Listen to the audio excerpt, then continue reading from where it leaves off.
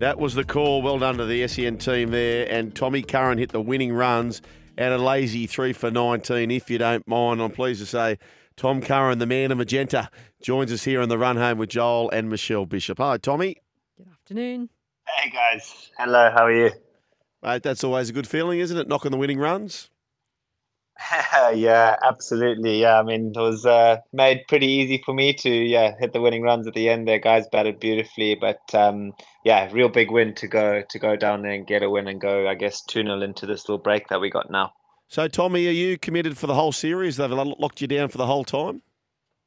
Yeah, so I'll be here until the end of the group games. I mean, pretty disappointing. I won't be here for the finals again, which is a shame. But all the group games. So hopefully we can, hopefully I can help the team get into the finals, and then I guess it's knockout cricket, so anything can happen from there. How are you enjoying your time in Sydney town? Yeah, mate, loving it. Always loved Sydney. Amazing place to be. Such a nice part of the world. Such a great lifestyle. So. Like I said, we've got a sort of 10-day gap now until our next game, which is very rare. So, again, there's a lot worse places to be with a 10-day gap than Sydney. Hang on a minute. Okay, well, how are we going to spend that? And listeners can help out here. What does Tom Curran do for the next 10 days? 0457 736 736. What's on your hit list? Yeah, happy to take some recommendations. But again, the lifestyle here is just great. You know, the morning, the cafe culture, the brekkie, the good coffee, the beaches, maybe a couple rounds of golf. What about the nightclubs? Don't muck around. I don't know. Honestly, I don't feel. I mean, I don't know. Maybe I'm sort of through the back of the nightclub days, I think. But especially in Sydney, I feel like if anything, there might be a cheeky day sesh or two, but not so much the nightclubs. Now, can I just ask you? You'll need to explain to our listeners how the eyebrows this morning, are they singed or what happened with the flame situation? Yeah, well, I know I saw that actually when I got off. I proper jumped there. But that one, it was close. That I don't know. I guess half asleep and got a bit of a fright. But lucky I wasn't any closer. Definitely, the lid would have been in a bit of trouble, I think. Chatting with Tommy Curran. Now, Tom, your story is quite intriguing. Born in Cape Town, you grew up in Zimbabwe, and then you moved to England. So when it's all said and done in the world of cricket, where's home going to be? Yeah, well, I mean, just weirdly born in Cape Town. We were actually living in England at the time. So I lived in England till I was 6 and started there. Then moved to Zimbabwe. So I had sort of 10 years there till I was 16. And then back to England, where it has been home for, I guess, the last 12 years or so. So I guess, England is definitely home now, but Zimbabwe's got a very special place in my heart for sure. So look, England in the summer for me is amazing, but when I'm on the beaches and waking up and being able to swim in the ocean, that's probably definitely where the heart feels a bit happier. So I don't know. Let's see how the next few years pan out. Let me ask you this, Tommy. So you've had a brief stay this time round with the Sixers, and you get to see the boys train and in the games. Who's a player whose opinion, your opinion of them, has dramatically increased based on your stay here? Like, who's a player who's really thought, geez, I knew they were handy, but they're very, very good. Yeah, well, I mean, like I said, I've done a few seasons previously, but the last couple of years I sort of haven't spent much time here. So sort of, I guess, a couple of the younger guys, I guess the guy like Jack Edwards, who when I was here previously, was a talented young player, and I guess has now sort of started to really come into his own. I haven't really seen it, but in the 4-day stuff, apparently he started really well this season. And then obviously last night, and I guess in the first game as well, he whacked a few, and last night got a couple of crucial poles with the ball. So that's always great to see when you see sort of younger guys. Although he doesn't seem young, he's massive. He's 6 foot plenty, and a good guy with some good chat. So he's one of them. And I guess just it's been a pretty solid group. The group hasn't changed too much. So I guess it's just a few older, wiser heads now, but always great to catch up with some old friends and teammates. Jordan Silk, no doubt you've played with him plenty of times, but he's like the modern day Mick Bevan. Do you remember Michael Bevan? Yeah, absolutely. Probably imitated him a few times in the garden.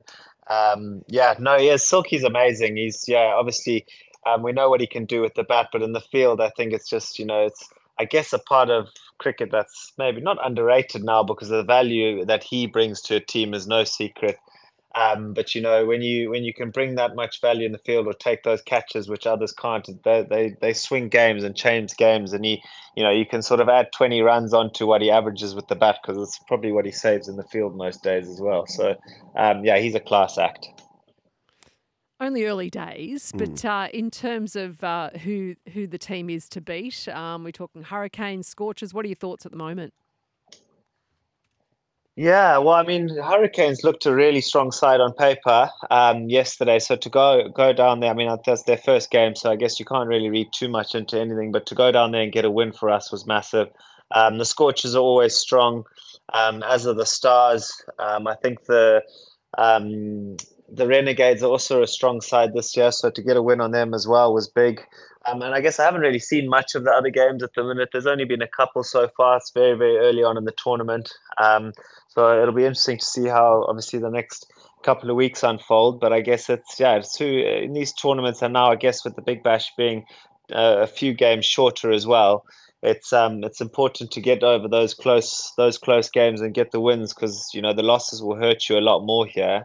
And then back into the tournament, I guess it's who's peaking at the right time who generally seems to win these tournaments. Now, Tommy, you've had a decorated career. You've played with so many teams. Now the Sydney Sixers, England, of course, and the list just goes on and on and on. Who's the most gifted player you've ever played with? Oof, the most gifted player. That's a big one.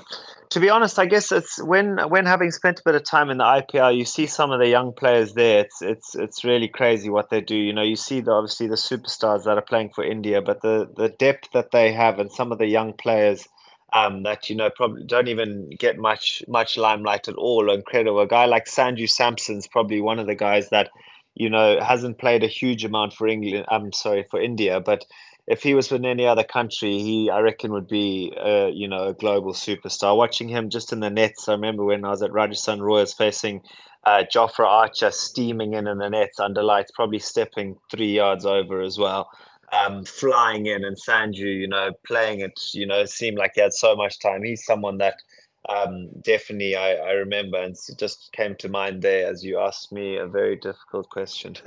That's okay. Sanju is probably up there. We could have asked you who you didn't want a room with. Yeah, that's true. I want to test your memory. Tommy. You put on a 76 stand for a ninth wicket once upon a time. Do you remember who that was with? A what? A 76-run stand? A 76-run stand as a ninth wicket partnership. You were taking on Australia. It was in Manchester. Do you remember who you were at the crease with? Adil Rashid? Correct. Wow. Correct. Oh, there we go. You helped me out there big time, though. You gave me a nice clue. Thank you. So there you go. So what else is happening, Tommy? You've got plenty of nominations here, which most of them, as per our audience, we can't read out. But what else is happening in the world? Oh, I need to ask you about sock. So Stevie O'Keefe, who's a regular on this particular program, how's he away from the microphone? Is he behaving himself? Never. I mean, does he behave himself on the microphone? I doubt it. No, he doesn't. He does not. No, mate. Soki's a legend. He's. I guess what you see on the mic is basically what you get off the mic as well. He says it how it is. I get on super well with Sockers. It's never a dull moment. Always coming up with those witty one-liners, and not afraid to share his thoughts, which is always entertaining. But a great team man. Has achieved so much in the game as well, and is still going strong at whatever young age he is. He's still contributing and a very, very valuable member of the team. So I think they've been screaming one more year for the last 5, and I'm sure we'll be doing the same again at the end of this season. Hey, Tom Curran, I'll give you one ironclad guarantee that your 10 days off will be very, very different to his. I can absolutely guarantee you that much. Mate, we appreciate your time here on the run home. Your next game's going to be versus the Adelaide Strikers at the SCG. So, mate, thank you for joining the run home with Joel and Fletch with today, Michelle Bishop. No worries, guys. Thanks for having me.